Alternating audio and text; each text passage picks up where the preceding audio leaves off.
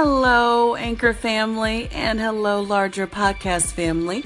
This is your host, Kimberly Bonner, with the podcast Business Scale Insights.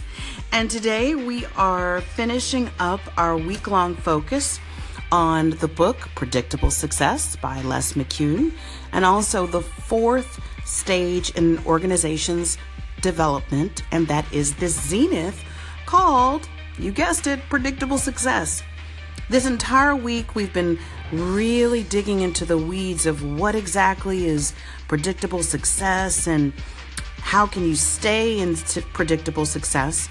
And today, as we conclude the series, I'm focusing on really trying to get consensus in your organization and bringing all the people in your organization with you on this road, on this vision to achieve predictable success. And we're back talking about really the book Predictable Success, but also how to change the culture of an organization, which this is a big deal. This is a big deal in business. This is a big deal in life. This is a big deal in society. How do you develop consensus? How do you bring people to the table to agree, to move forward in a certain direction? And I've seen this in a business environments, multiple. I've seen this in law firm environments. I've seen this in nonprofit environments and government environments. And very few people do this properly. It is very difficult to change an organization's culture. It is very difficult to change a business's culture because unfortunately, when people come to a business or an organization and they've been doing things a certain way and they've gotten a certain level of success, it's hard for people to embrace change. Change is one of the hardest things that any human being or any individual will ever have to face. And most people don't change because they fear change. They fear the unknown. And so, unfortunately, it takes a crisis. It takes something very, very, very, very almost life-threatening to the organization or to a person to make them change. And it's really sad that this is the case. But I found this to be true both personally and professionally. You know, in my own life, I literally had two near-death experiences. Both of those near-death experiences radically changed my career path because I realized that, number one, I did not want to continue on the same road, knowing that I have a finite amount of years on the planet. And so I needed to make a course correction very quickly. And number two, and this is probably the worst aspect, part of my health issue and part of what was exacerbating my health issue was the work environment. And so it took two separate near-death experiences for me to make a radical career change. As it is in the personal, it is in the professional. As it is in the individual life, it is on the macro level for organizations. And so when you are, as a leader, charged with this great vision and you really want to reach predictable success, you have to grapple with the psychology of each individual that is a serious player, and even the people who are on the very lowest rung of the organization. They're going to have to execute this.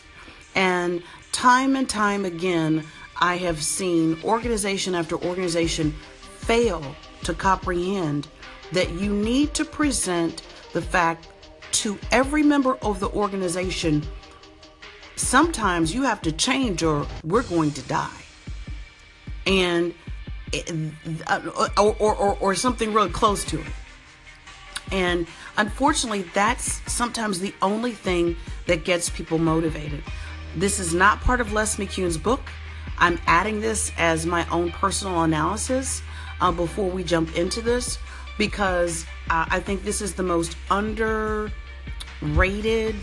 underestimated aspect of business businesses and organizational psychology, really trying to change the individual mindset of the people within your organization. Do not underestimate how deeply important that is, or your organization is not going to change and you're not going to move forward. Hello, we're back with the Business Scale Insights podcast with Kimberly Bonner, your host, and we're plunging into the depths of the fourth phase of an organization's development, predictable success. And today we're really focused on not just maintaining predictable success, but how to get agreement, how to get consensus, how to get your whole team on board. And this is one of the least dealt with issues when it comes to management and leadership. You have to have agreement. Folks, if you don't get agreement from not just your key stakeholders, but from the critical parts of your organization, from the leadership down to the folks who are executing the day in and day out tasks, nothing's going to move forward. And so this issue of really getting to agreement and getting to a yes is no small matter. According to Les McCune, there are 5 key steps required for senior management in maintaining the transition to predictable success. The first one seems like it's obvious, but I've rarely seen it happen. Number 1, you've got to explain the vision. You've got to explain the goal that you're seeking to achieve. And in this case, you've got to explain predictable success. You can't get agreement, and this is the lawyer in me. It's hard to agree to something you don't comprehend. It's hard to agree to something that you have no clue of or do not understand. And so the greatest leaders also have to have the ability to teach.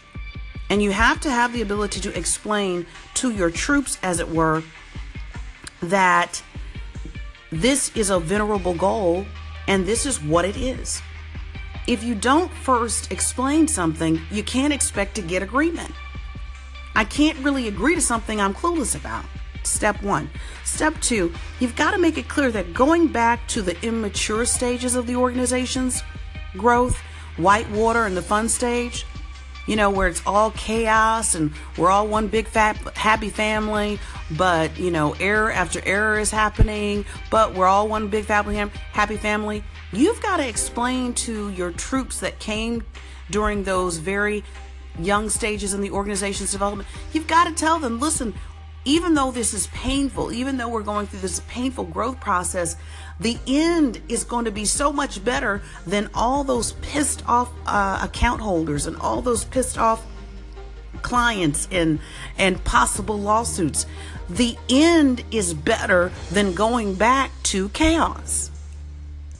There will be some people at this point who refuse to come on board because honestly, they're immature. And there's some people that just don't like being told what to do. And at that stage, when they say goodbye, you have to, I don't care how high they are.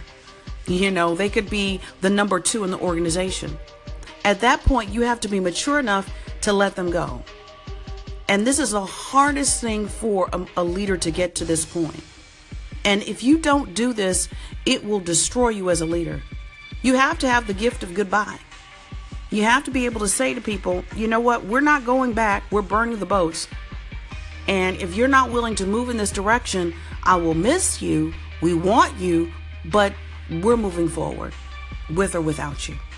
Number 3, overtly support, affirm, and model the importance of adherence to process. You can't expect people to follow you if you're doing something completely different. And so you need to demonstrate and lead by example if you expect people to actually follow you, right? So supporting and modeling adherence to process requires the use of both reward and consequence, publicly encouraging and praising those who have mastered the new processes, but also equally important, folks, is making sure that non-compliance has its consequences.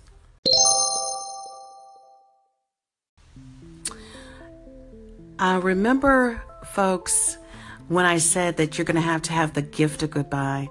Well, according to McCune, number 4, you're going to have to accept that many of your people are still going to leave. And that's just the bottom line. Some people just chafe under structure. Some people feel like they're not as important as they used to be. Some people just don't like change. And as a leader, this is the hardest thing to master.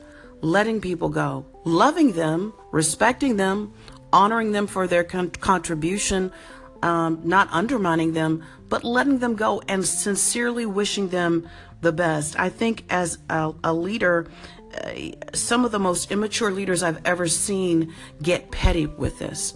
They take it personal when some people refuse to move forward in a certain direction. And you can't let it be personal. It has to always be professional. Lastly, ensure that the hiring process reflects the organization's culture shift. According to McCune, every healthy organization has inflows and outflows of personnel. It's so important that as you hire people, you are communicating who you are and that it's part of the hiring process.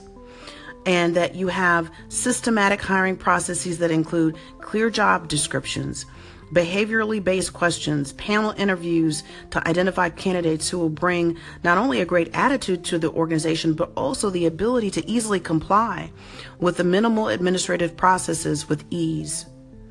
And there's got to be this communication of this change in culture that is important.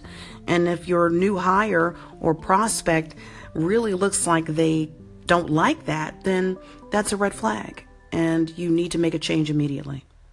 So to conclude our discussion of predictable success, it's the 4th stage in any organization's development after early struggle, fun, and whitewater. It's achieved by introducing systems and processes needed to conquer complexity and get out of whitewater. When in this stage, the organization is at its prime and can readily achieve goals. If the right balance of systems and processes are maintained, there is no reason why an organization cannot remain in predictable success indefinitely. Allowing the newly introduced systems and processes to lapse can lead to problems, and introducing too many systems can lead to problems. Management's key role is to maintain the balance between process and vision. The ability to make and implement decisions with relative ease, in turn, builds a wonderfully competitive organization. Management must explain, support, and model the actions necessary for the organization to remain in predictable success. Some of those who grew the business during this period will ultimately leave, but you're going to have to learn the gift of saying goodbye and doing it with honor and respect. That's it. We've reached the zenith, predictable success. I'd love to get your feedback, your questions, your insight, your commentary. Some of you may have experienced organizations in predictable success. I, for one, have really never seen it done for an extended period of time. I've seen it done for short bursts, 6 months, 12 months. I have not seen it done for an extended period of time. So I would love your feedback on this. Also, if you think that this would benefit some person who is a leader, a C-suite visionary, a founder, someone in the trenches of an organization that has a great destiny, but they just aren't going to get there the way they are right now, please feel free to forward this podcast on Twitter, on Facebook, via email, however you want to do it. Here's to your success, and here's particularly to your predictable success.